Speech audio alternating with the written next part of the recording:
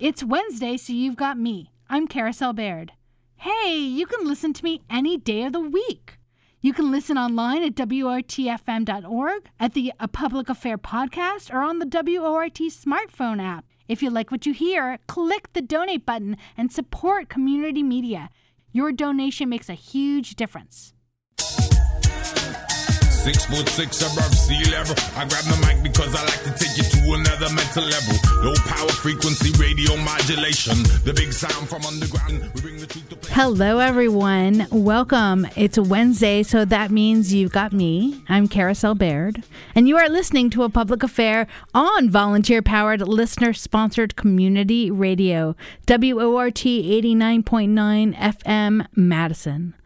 Well, today is the 1 year remembrance of an incredibly somber and sad day in U.S. history. It is 1 year after the shootings, killings, murders of youth and their teacher at Uvalde, Texas, the elementary school killing. And we thought this would be a perfect time to take a deeper dive into understanding the role of the AR-15, not really just in the killing at Uvalde, but the role that it has played in gun consumerism, in mass culture, how it's risen to the level of popularity that it has here in the United States, and the role that it has played in so many mass shootings. And there has been amazing, really just incredibly thorough and detailed reporting from the Washington Post. They spent multiple months investigating the history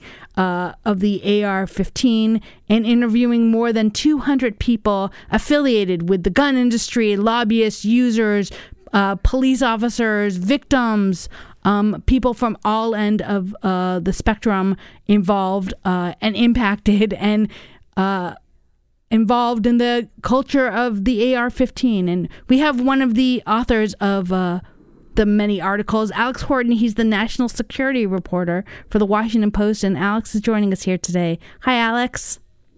Yeah, thanks for having me, Carousel. It's great to have you. So I want to start off with a little data that I got from the report.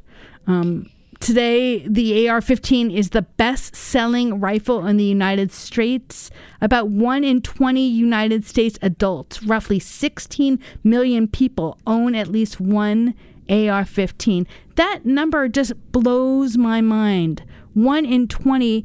Can we sort of start there of what made you and your colleagues at the Washington Post want to look at and take a deeper dive into the AR-15? Well, I think it's, in a lot of ways when we talk about gun culture, we talk about gun advocacy and also, the effort to rein in gun laws across the country. The AR-15 has for years been the avatar of that fight. It's, on the side of, gun enthusiasts, it's sort of like the ultimate thing for the Second Amendment and protectionism of gun rights. It's the thing they said is the kind of ancestor to the, colonial musket of, this is the arms we're going to use to pick up in case tyranny comes back. And then fueled by, mass killings where an AR-15 was involved, gun control advocates have held it up as the kind of perfect encapsulation of what the problem is, of a widely available, very easy to use, accessorizable rifle that, they say, for all those reasons, contributes to these mass killings. So, we took a deep dive into sort of how we got there because, the weapon has only been around for a few decades, but it's really kind of lasting cultural imprint has only been the last 2 decades, really. So, we set out to answer the question, how exactly did we get here? And can we sort of start at the beginning then a little bit? Can you tell us the history of the AR-15? It started it started more common use during the Vietnam War. Is that accurate? That's right. And to understand how we got the AR-15, you have to understand the impact of the AK-47 that the Soviets produced after World War II. Okay. That rifle was it's automatic. It is what is called an intermediate cartridge, which means it was less powerful than the really big rifles that were sort of like the standard in World War II. There was a movement toward another kind of quicker warfare, more mobile warfare, where you're getting closer to the enemy. And the big rifles like the M1 Garand that U.S. soldiers used in World War II, those iconic rifles from Saving Private Ryan, there was too much power, right? There needed to be an effort to scale down the weapon, to make it fire automatic, but also controllable on automatic fire. So the AK-47 was born. That left the Pentagon flat-footed in response. They still used, big caliber rifles. The M14 was sort of a compromise, but it shot automatic. But the rifle rounds were still very big. So the Pentagon went back to the drawing board and said, "Okay, what do we do? We need something that matches the AK-47. We need smaller rounds. We need automatic fire. We need detachable magazines that add 20 to 30 round capacity." So this designer in California by the name of Eugene Stoner and his colleagues at Armalite, they came up with a prototype that matched a lot of those desires, except for the round size. And the Pentagon said, "Okay, this is on the right track, but you need to scale it down even further." So they started using, a smaller round for that prototype, which is the 223, or what is now commonly in the military, the 5.56. So that's the small round used in AR-15. Available to civilians now. So that's how it got started and why it sort of began as a military weapon. Vietnam was also, a big driver of this. They were thinking about an enemy that had the AK-47. They had to keep up with it. And a lot of the excitement in the Pentagon in the early 60s was, their Vietnamese allies. They're smaller in stature. They had discussions about, their body weight is different than a typical American, and they appreciated the lighter touch of the AR-15 compared to the AK-47. So the AR-15 was born of a military weapon, and it was even called that while it was being tested by the Pentagon. When it formally rolled out to American troops, it was redesignated the M16. And around that same time in 1964 is when the AR-15, the semi-automatic version, went on sale for civilians. And I want to touch on your comment about rounds, about the need to have sort of a smaller round. Talk to us about what does that mean for those of us. I have never held a gun. I have never fired a gun. I know people that are hunters. I have been around people when they were hunting and shooting, but I have never done it myself. So I know a little, but that's the danger. I maybe know so little that I don't really know what I'm talking about. But I think I understand the role that a round plays. But can you help me understand and our listeners understand how important it was what it means to have sort of a smaller and more aerodynamic round? Sure. So when you think in terms of firearms, it's best to think about in terms of power, not necessarily the power of the weapon, but power of the rounds and the size of them. I think a lot of people kind of inaccurately describe a high-powered rifle or whatever, and it leaves me guessing, okay, well, is there even such a thing? Like, have you ever heard of a low-powered rifle? So it's all about the ammunition. And when you think of a pistol, the pistol is on the lower end of being able to fire a powerful round. They're smaller. It's a weapon that can fit in the palm of your hand. So those rounds typically are the smallest you can fire from a firearm. Then you move on to something like an AR-15, which is called an intermediate cartridge. And that means it's more powerful than a pistol cartridge, but not something like a hunting rifle that uses big rounds, a lot of gunpowder to project that round. So why it was important for the Pentagon to pursue this is the M1 Garand used in World War II and its replacement, the M14. The rounds were very heavy, very powerful. They were capable of traveling further than what engagements in World War II typically had. So they're saying, okay, too much power.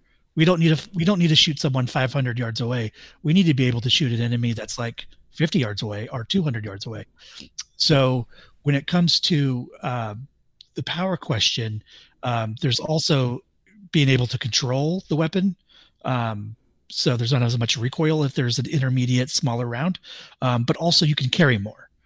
So an infantryman carrying 30 rounds of ammunition that would go into an AR-15 or an M16 is a lot lighter than 30 rounds for the ammunition for an AK-47, for instance. And in the military, so I served in the Army myself, and there's a saying that says ounces equal pounds and pounds equal pain. And you want to be able to carry as much as you can in water, ammunition, food, other essentials. So actually the ammunition plays a very important role in that. And that's why there was this sort of concept of let's get more rounds for automatic rifles that we can use. So we have more rounds we can fire, and it's a lighter load on our guys. But that has also come into play in some of these mass killings that when an AR-15 or a similar rifle is used, some of these shooters are carrying multiple magazines, right? Because that is part of the appeal, that you can have a 30-round magazine in most states with no restrictions, and that is something you would carry into battle with an M4, which is pretty much the military equivalent of the AR-15. The same kind of magazines and same kind of ability to carry them is essentially identical when you are a mass shooter intent on harm.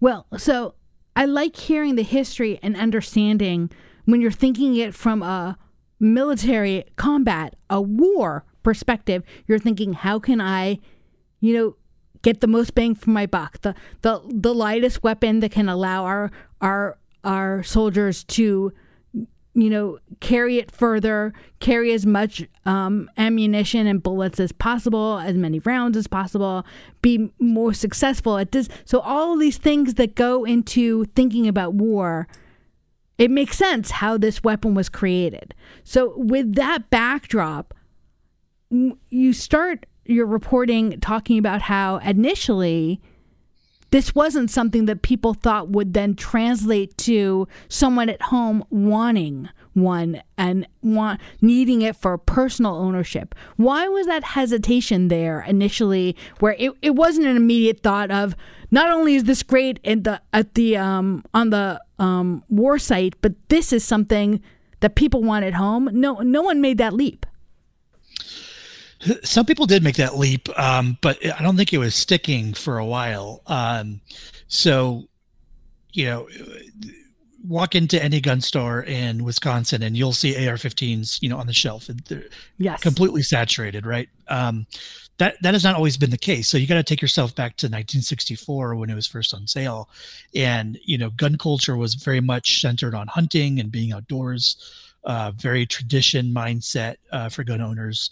And they thought of weapons and rifles as what their dads carried. So bolt action, older, powerful guns, wood finish, quality iron and metal. And then here comes this AR-15 for the civilian market, and it's aluminum and it's plastic and it's black and it shoots a small round.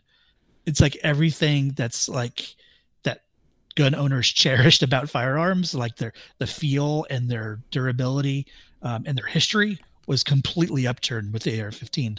So there wasn't a whole lot of success from Colt, who at the time was the only manufacturer of it. They were selling it mostly as like a compliment to gun owners for carrying, hunting rifles and shotguns. But what's interesting is there was a magazine article, sort of like a review in Popular Science in 1965, soon after the release. And the title of that says, "Now you can own a hot combat rifle for sport." So that was what's interesting to me is immediately they were connecting the M16's imprint on the battlefields in Vietnam to the AR-15 in a way I think a lot of gun advocates have distanced themselves from. Like, they understood that the connective tissue was very, very, very close between them. And now there's a criticism from gun control advocates who describe an AR-15 as a quote weapon of war, right? Mm-hmm. And the response from gun advocates is the AR-15 and the rifles that American service members carry couldn't be more distinct. One's automatic, one is not. Therefore, it's night and day. When actually the earliest advertising and the earliest discussion of the AR-15 made very clear the connection between the two in a way I think gun control advocates and gun lobbyists and manufacturers have sought to create daylight when before there was absolutely no daylight. I really appreciate sort of thinking about that history, especially in the sense that, I remember when I was younger and when people were going hunting and holding guns, it was sort of like the heft of it, like here I am, I'm holding this gun. It's like substantial and real, and I'm going out to do something, and it had this like weight, figuratively and literally, to it of when you were going out hunting. And talk to us a little bit more about that culture shift and how it went from, this isn't your dad's gun anymore, and it wasn't the concept of, we're going to kill someone and going out for a hunt. Going to kill animals when you're going hunting, but it turned more into a different feel. Yeah, and I think Colt and its advertisers, when they had the duty to go out and advertise it, they had to fall back on the gun kind of culture at the time, which was hunting and outdoors. And this argument that the AR-15 is something that's good for hunting, I think is not really credible. It's something that has been a more discussion in recent years. There are models that have a heftier round, closer to a typical hunting round, that you could make the argument, but why you would need, 20 rounds to kill a deer is beyond me. And the round travels so fast that, you might just fill it with holes rather than bring it down. So there is this sort of, cognitive dissonance when we talk about the AR-15's role when it comes to being a hunter's, rifle. So that was something that kind of came about, I think, out of necessity, because Colt needed to fall back on what do gun owners care about right now, and back then that was hunting and being outdoors. And then the 70s and 80s happened. Yeah, and, talk to us about that shift. What's that? Talk to us about that sort of shift where it went from not just a hunting culture, and guns were not just about hunting. Right. So so here come the 70s and 80s and a little bit into the 90s when there was, the rising crime had a lot of people concerned about their own safety. There was doubt about the police being able to protect people. And there was also a corresponding shift in gun laws where, a lot of states made it easier to get gun permits or to have permitless carry, that sort of thing. That was starting to sort of shift in favor of gun rights activists, to make it more easier, not only to buy guns, but to have them in different places outside your home. So the gun culture, and this has kind of been strengthened by expert studies on this, that in this period is when gun culture shifted from hunting and recreation to more about personal defense. So the idea that you would keep a gun in your car or your truck or in your home, specifically with the intent of protecting your family or yourself, was the motivation driving gun culture in this period that sort of walked into the 90s. So that shifted to more, okay, now I need a weapon, not just to shoot a deer in the woods from far away with a single shot, but now I need a weapon that can protect myself, and I need to have assurance that it'll do its job. So, pistols with higher capacity, bigger rounds than pistols, like a 40 caliber, and something like the AR-15 with a higher capacity to shoot more rounds in a semi-automatic way was sort of becoming in vogue for people to grasp on. And I think sort of like another kind of smaller but third wave happened not only after the assault weapons ban sunsetted in 2004, which allowed people to buy AR-15s again in many states, but the Iraq and Afghanistan wars had this impact of, the similar military weapon, the M4, was ubiquitous in news coverage. It's what all the cool guys carry in movies like Lone Survivor and American Sniper, not the sniper rifles, but the actual M4 rifles they carry. So that was sort of like a second wave of interest of the tactical gun movement that drove a lot of interest in the AR-15 market. And we see all those things converging in around 2008 when the Call of Duty franchise took off with its modern warfare setting. Guns were more available, and the guns were, a lot of cool guy imagery coming out of the wars in Iraq and Afghanistan. All that sort of happened in the late aughts of the 2000s. We're talking right now with Alex Horton. He's the national security reporter for the Washington Post and was part of a team that wrote a series of articles regarding the AR-15. We want to get your thoughts. What do you think about the AR-15? Are you a hunter? Are you someone that has used the AR-15? Are you someone that's owned an AR-15?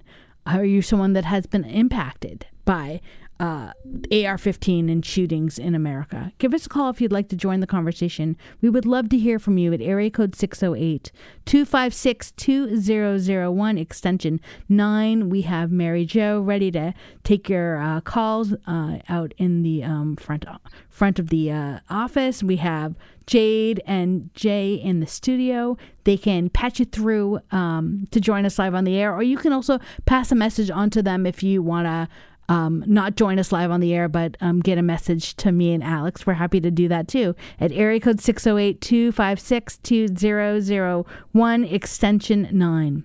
So, Alex, tell us a little bit about, meanwhile, the role that mass marketing played and in cultivating this. You talked a little bit about the Call of Duty and the media that existed at that time, and how did that work with the marketing and of the AR-15? Yeah, I mean, all of it really converged, at that point. And I think after the 2004 ban was sunsetted, there was this back to the drawing board for gun makers. They said, okay, well, here's this thing that wasn't really terribly popular before, but times have changed. We're on the other side of the ban. The last time someone could walk into many gun stores in the U.S. And buy an AR-15 was 1994. The post 9/11 wars had been raging for 3 years since then. So I think there was a realization that maybe this is something that the gun buyers and gun makers can get behind. So that's when a lot of the companies started rolling out their own version. And it's important to remember that Colt had the patent and the trademark for the AR-15. Okay. Some of those rights expired in 1977. So the AR-15 now is sort of like a term for like a family of weapons that trace back to the original design. So it's more, it's like saying like a sedan versus, a Ford Taurus, Gotcha. For example. So there's many AR-15s that you can buy that are made AR-15 style weapons. That's right. That's okay. Why we use the style, because an actual true blue AR-15 is made by Colt. Okay. But since they lost the patent and that expired in the 70s, pretty much any gun maker can design their own version based on that original design, which is why it's sort of like a cotton swab, right? There's Q-tip, and then there's all the other ones that look exactly like it. Mm-hmm. And that's why that happened. So that, I think, is part of it, that anyone can make it. That it meant anyone can have a cheap version. They can have an expensive version. There's a price point for just about everyone who wants to buy one. I think that contributed to that, but there was this very deliberate strategy to sell this as something new, sort of like the forbidden fruit of the last decade, starting in 2004, that I think drew it. And one of the gun lobby folks in our article said something to the effect of, people buy the AR-15 because it's cool, the same way people buy a Corvette. And that's an effective marketing That's an effect of, the popular culture images of it. All that is sort of like goes into a blender to increase the mass appeal of the weapon. And, by 2008, when Obama was elected, and the NRA was drumming up fears of a nationwide gun grabbing ban, the sales just absolutely went through the roof that year. It seems like there's sort of these two things that were on parallel tracks and then converged at the idea of one, right, post 9/11, you can be like them, arm yourself, protect yourself. Now is the time. It's sort of like a call to arms for all people to protect yourself and your homes and be like us, be like the police officers and the people in Call of Duty. But also at the same time, once Obama was elected, the conversation of, and also remember, you could lose this any second now. They're, trying to take the guns out of your hands. So don't forget to go out and buy it and to let them know you're buying it. It was almost like this political act of protest, of defiance against the Obama administration and against people that wanted to, put the assault weapons ban back into place. Yeah, that's right. And that's about when it started to become, not just a weapon, but a symbol for both ends, particularly after Sandy Hook in 2012. Obama was about to begin his second term, right? So, there was nothing. It was, politically easier in the mind of Republicans for him to do something like another ban. So that was another kind of watershed moment of looking at the AR-15 as a rallying cry for gun lobbyists and advocates to protect Second Amendment rights. And that symbolism has only increased, particularly after, Parkland, after Uvalde, which, was a year ago today. And also, the gunman used an AR-15 style rifle. So all of these kind of moments in time become those tug of war periods of mass shooting happens. There's this fierce debate. Nothing happens. But, what we do know is after all these moments, Obama's election and re-election, big mass shootings like Sandy Hook, the sales spike every time because, the lobbyists are very effective in saying, all right, this is the moment that we've told you about. It's coming. You better get your gun because the feds are coming. And of course it never happens, but that's sort of been the very reliable message throughout the last, decade or two is the gun ban's coming just around the corner. You better rally up. And talk to me about then bringing us into sort of the current conversation about the impact of mass shootings and the role that AR-15s have played. That was the weapon that was used in Uvalde, but that was the weapon. This isn't just an Uvalde conversation. That's the weapon that disproportionately is used, in mass shootings across the United States. Yeah. So, we have data from, 10 of the 17 deadliest shootings since 2012 have involved AR-15s. It's important too to kind of disentangle gun violence and mass shootings too, because gun violence, whether it's murders, homicide, self-defense, when an American kills another person with a gun, the majority of those deaths are from handguns, and a minority of those deaths are with rifles. However, when it comes to mass killings, mass shootings, the death toll and the AR-15 and other semi-automatic rifles appears to have this relationship to where it's not just a killing that's taken place, but it's a shooting with a higher death toll than others. And there's this, growing evidence that it's the weapon that's doing that. I really appreciate that point, and right, that's a tangent in a conversation for another day. But an important point to make is that right, the most way that shootings happen of other people in America is through handguns, and that's more right, intimate domestic violence or people that know each other usually, although it doesn't always have to be. But right, the different conversation that we're having about mass shootings and how that gets a different conversation in America, and sometimes appropriately and sometimes inappropriately to focus all of it on AR-15s and automatic weapons. Have you gotten any response from sometimes the gun lobbies or other entities saying if you really cared about gun shootings, you wouldn't be focusing on the AR-15? Yeah, I think that's part of the strategy. And I want to note that, you had mentioned automatic weapons, which are very heavily regulated. And I can't recall any time an automatic weapon was used in a mass killing. So these are all, when it comes to, the Las Vegas shooting with bump stocks and other killings, they're all semi-automatic. So an important distinction there. Yes. But yeah, I do think that the response from the gun advocate side is the sort of the pretty much the left and progressives and gun control advocates have a myopic view of the AR-15, and they say, well, look at the data; it's a minority of deaths. Mm-hmm. But you have to ask yourself, what are we really talking about here? Are we talking about protecting people out in public, or are we talking about, like as you said, domestic violence, gang violence, robberies, that sort of thing, suicides? Those are all done predominantly with pistols. So it's a very, as you pointed out, it's knotted up in a lot of things, and of course politics kind of overshadows it all. So that's why I think there's a constant gridlock here and an impasse, because both sides are very much talking past each other.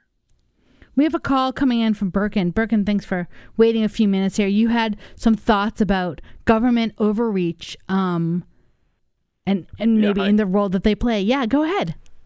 So I was noticing some differences in the lockdown procedures between the Australian government and the United States government, and noticing the fact that the United States citizens are more heavily armed. The Australian citizens don't have any weapons, more or less, to my knowledge. So I'm just wondering if that played an impact in terms of the COVID lockdowns. With respect to the COVID situation, Twitter and the United States government were colluding to change the narrative on the effectiveness of vaccines and the dangerousness of the virus. So I'm just wondering if the fact that the United States citizenry was more well-armed had a role on the government's response in that situation. Thanks for your question, Bergen. I don't know if Alex would be able to answer that, and it's a little bit of a tangent. I don't know, Alex, if you have any thoughts on that, or more broadly of the sort of role that armed individuals have in maybe intimidating the government or having the government make decisions based on it? That's a bit outside of my expertise. Yeah. It's a bit of a tangent. Thanks for your question, Birkin. Maybe for another day we can talk about that, because I definitely think that there have been, allegations, and we've talked on this show about First Amendment rights versus Second Amendment rights and the roles that people with weapons can play in intimidating people. So maybe, Birkin, we can point you in the direction of that conversation that we had actually a month or so ago about the First Amendment versus the Second Amendment. All right, Alex, let's get back to you a little bit. I wanted to talk to you about then, what conversations do you hear on Capitol Hill about regulating AR-15s? It feels on some level like it should be a simple thing. We just want to regulate semi-automatic weapons, is what's one side saying. And then the other side is saying, what is their response to that? Is that regulating these weapons is not a response, doesn't address the violence? I mean, I think there's certainly all flavors to that discussion. I think the general sense is, the push and pull is, weapons such as the AR-15 don't have a place in American society. Certainly the ubiquity of it is what the progressives and the left would say, and then the right are saying any sort of infringement on that violates the Second Amendment. That the Second Amendment was designed, they say anyway, their interpretation is, to have the same weapons as the U.S. military. Back then that meant muskets, and now the American military has M4s. Therefore, we need the same thing. So that's sort of like the push and pull. So I think there's, depending on who you are and your wing of either side of the aisle is how far you go down. I think there is, on both sides, this effort to corral gun violence to a certain extent. But I think for Republicans, there's a delicate balance, and I remember this from when Veterans Affairs, the Department of Veterans Affairs has data that says veterans compared to non-veterans take their lives with firearms more often because they're familiar with weapons, they're more likely to own them. So there has been this sort of this push to talk more openly about how you store your guns, if you can leave them with a neighbor, if you have some sort of mental health emergency. And it's like a third rail to talk about this among the conservative side of the aisle, because that's the government coming for your guns, right? Yeah. Like the kind of the old argument. So a lot of it's so kind of wrapped up that there's not a whole lot of movement. I gotta be honest that I don't really see any kind of advance that doesn't come in the form of executive orders or some ATF policies, for example, trying to curb the availability of AR-15 pistols, which smaller versions of the AR-15 that are legally classified as a pistol. Stuff like that is, I think, how it usually goes, rather than big bans and big laws. Tell us about we had a caller, a question from Nancy about what could be some of the appropriate uses for AR-15s. And can you talk to us about that, of some of the explanations from people? What was great was if you check out the reporting that you and your colleagues have done, there are some great interviews with people who own AR-15s talking about why they own AR-15s. Can you summarize some of that and help us understand what gun owners are saying?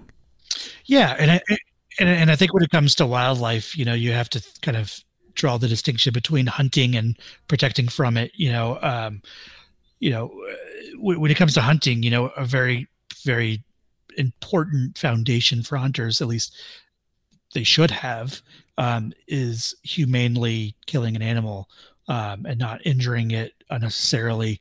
That's why rounds are a little bit bigger. They're meant to use force to kill an animal like a deer quickly. But say you live in a place where there's wolves or coyotes, either a danger to you or a danger to your livestock or your pets. Something like an AR-15 could be helpful, because you aren't trying to humanely kill something, you're trying to defend your property and your animals or your loved ones. So, and those animals usually travel in packs. So something like a hunting rifle may not be the right tool for that. So that's one example of something where, it's a very reasonable thing to use. And also, we are like it or not, the U.S. is a gun culture, going back to, before there was even a country here. Manifest destiny, individualism, going west out into the wilderness to tame it. That's all part of the American psyche, and extracting the kind of firearms from that history is impossible. So at one level, we just have to say, what do we want them for? And, right now, a lot of people use AR-15s as recreation, and a lot of people find them fun. And, the AR-15 is something where, that it's very easy to learn. There's a ton of accessories that you can make it to your liking. You can make it any color you want. You can put anything on it, from scopes to bipods to flashlights. The ammo, sometimes is cheap and sometimes it's expensive. There's little recoil, so younger people can get involved. People with disabilities, if they like shooting, it's easier to handle than other kinds of rifles.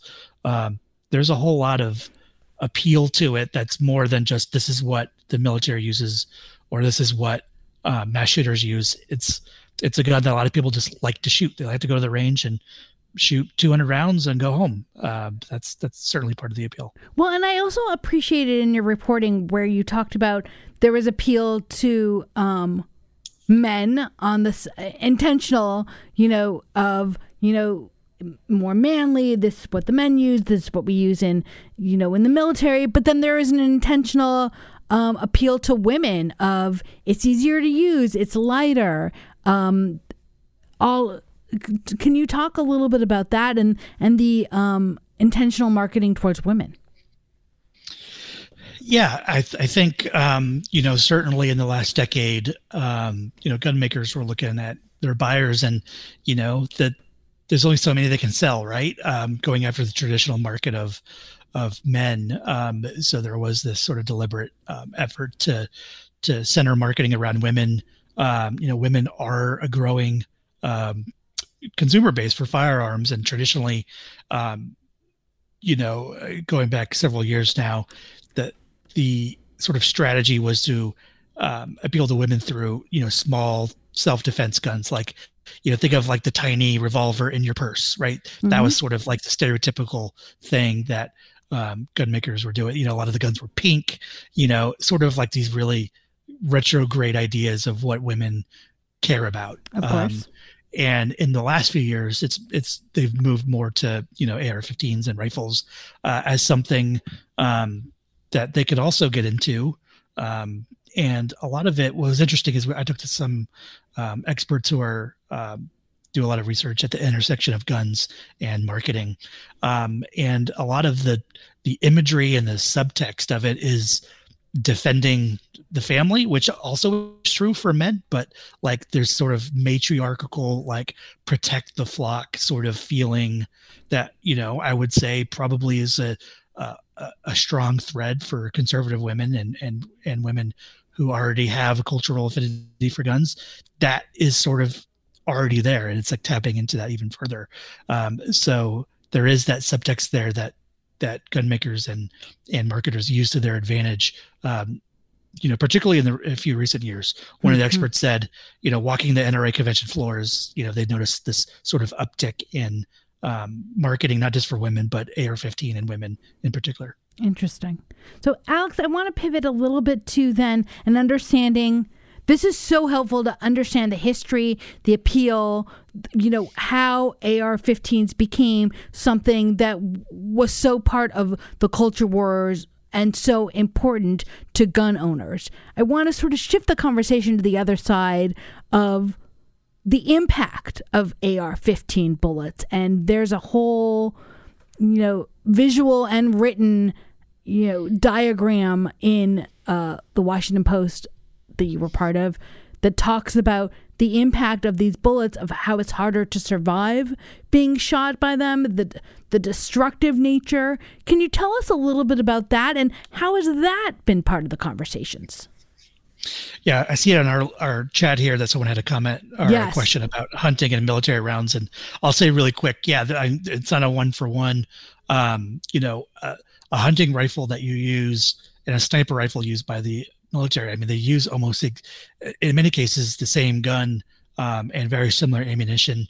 I mean, not to get too kind of gun nerdy here, but like the PSI in these weapons are different. So the pressure coming out of the barrel is different for military weapons, typically higher. And that's usually a key difference. But, it's almost there are more similarities than differences when it comes to the AR-15 and the M4 and the ammunition that is common with both of those. But little differences on the margins do make differences. Thanks for that. Yeah. So why the AR-15 and its rounds, which is, a 223 is sort of like the common round for it. It's small. It does have the DNA of the Pentagon's desire back then in the 60s of what they called small caliber, high velocity. And sort of like the thinking was, if you have a round traveling fast with a lot of velocity, a lot of energy packed in there, it could cause significant wounds. That, maybe a bigger, more powerful round will, put that energy in your body when it goes through it. But just like the inherent quickness of a smaller round can leave bigger wound channels in your body. That was sort of the thinking of that added benefit of, what we talked about before of like the rounds are smaller, they're easier to carry, you can carry more of them. So that is not unique to the AR-15's common round, the 223. That's not something that only the AR-15 and weapons like it have a monopoly on, doing significant harm to a human body. We did compare it to pistols because it's like, well, okay, pistols do a lot of damage and they're the driver of most gun deaths. So we said, okay, what is the effect, the ballistic effect of getting shot with a pistol round versus an AR-15 round? Right. And the difference is, the AR-15 round is smaller but traveling about 3 times faster. So that has its own physical characteristics of wrecking the body and tumbling through it, damaging blood vessels, erupting organs, tearing through tissues, hitting bone, and then, getting somewhere else. It's common for someone to be shot, say, in the armpit with an AR-15 round, and then it goes out your right leg, right? Because it travels all through your body. When other weapons, that move slower, okay, maybe they stay in your body, maybe they don't create additional wounds. But in this particular case, that's something that happens because that round becomes so unstable in your body that it can do all kinds of stuff that something like a pistol round can't do. So that's the distinction. Not to say the AR-15 and the 223 round has sort of like this unique destructive ability compared to other rifles, because it doesn't. But when you compare it to pistols, which are much more common and used in more killings, the effect is not the same thing just because they're 2 guns. In fact, the way I explain it to layman people is, I'd rather someone shoot me with a 9mm from 15 feet away than someone with an AR-15 150 meters away. I would, if I had to take the option, I would take the pistol from 15 feet away, just because that velocity is still screaming at you from 150 yards. I would take that any day. And so do you see then any, based on your conversations and interviews with, as we said, more than 200 people, do you see any room for then some common ground? I mean, as I'm listening to you talk and, trying to, be in the moment and hear what you're saying, I appreciate that there are gun owners that prefer the AR-15 for all the reasons that we've talked about. I also am as the parent of 2 teenage daughters, am overwhelmed and terrified at the thought of the impact of these weapons, that the role they have played in mass shootings, even if that's being sensationalized, as we talked about, because of, in general, most people don't die from mass shootings, but still the impact is so devastating. Do you see any understanding when you were talking with people of the perspective on the other side and room for conversation? No. I don't, because I think some of it is wrapped up in politics too, right? Like, and I think that's true of so many things, right? Like, trans rights, economics, foreign policy. Politics has infected so many things that it has really created wedges to where that common ground could be. So I'm sort of a realist when it comes to this, and sort of I'm just kind of seeing how things go and see how intractable everyone is on this issue. And I don't see a melding of the minds. I don't see a compromise. I don't see a kumbaya moment where everyone finds a way to move forward from this. I think because of that, the history of our country, because of the kind of ingrained cultural tattooing of the American soul about guns and individualism and rights, and how saturated we are in them. There's more guns in the United States than people. I don't see this coming back.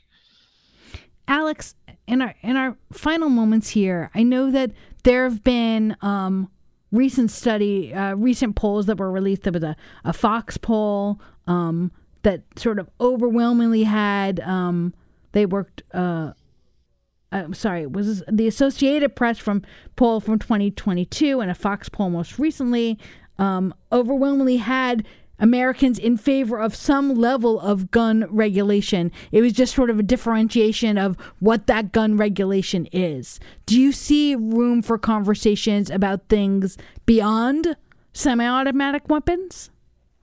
Yeah, I mean, I think there could be stuff on the margins, right? Like, I think a lot of gun advocates are sort of, some of them, not all of them, but there is like that movement towards, we have to have, red flag laws, mental health, some sort of kind of check with systems. There's, the military, for instance, reports to the FBI if any service member is had a domestic violence charge that they were guilty of. They report it to the FBI to make sure that they're barred from buying guns, which in the case of Devin Kelly and Sutherland Springs did not work. Mm-hmm. So there are these kind of mechanisms already in place, and maybe I think there is for gun right folks, there is a willingness to explore the sort of smaller stuff, right? But like these sort of like big laws, like an assault weapons ban, another one, I don't really see that happening. But kind of like the smaller, maybe state-led stuff, I think there is some promise there. And do you see the popularity of the AR-15 changing anytime soon? Is there a point where it could have reached mass, consumption, and that something else takes its place? Yeah, that's an interesting question. It's like, how many more can they sell? At what point are you just replacing, ARs that you already bought? I did talk to one person who owns like a gun accessory person, and he says, he sees the next frontier as sort of like the Old West style guns of like the rifle that has like the breech loader on the bottom. Like you've seen it from like old Westerns where you kind of, your hand fits in the slot and you like kind of cock it and come back. Mm-hmm. You might know what I'm talking about, but like guns like that, or like marksmanship rifles that, going back to the bigger round that can shoot further. He saw that as sort of like the next frontier that people are interested in.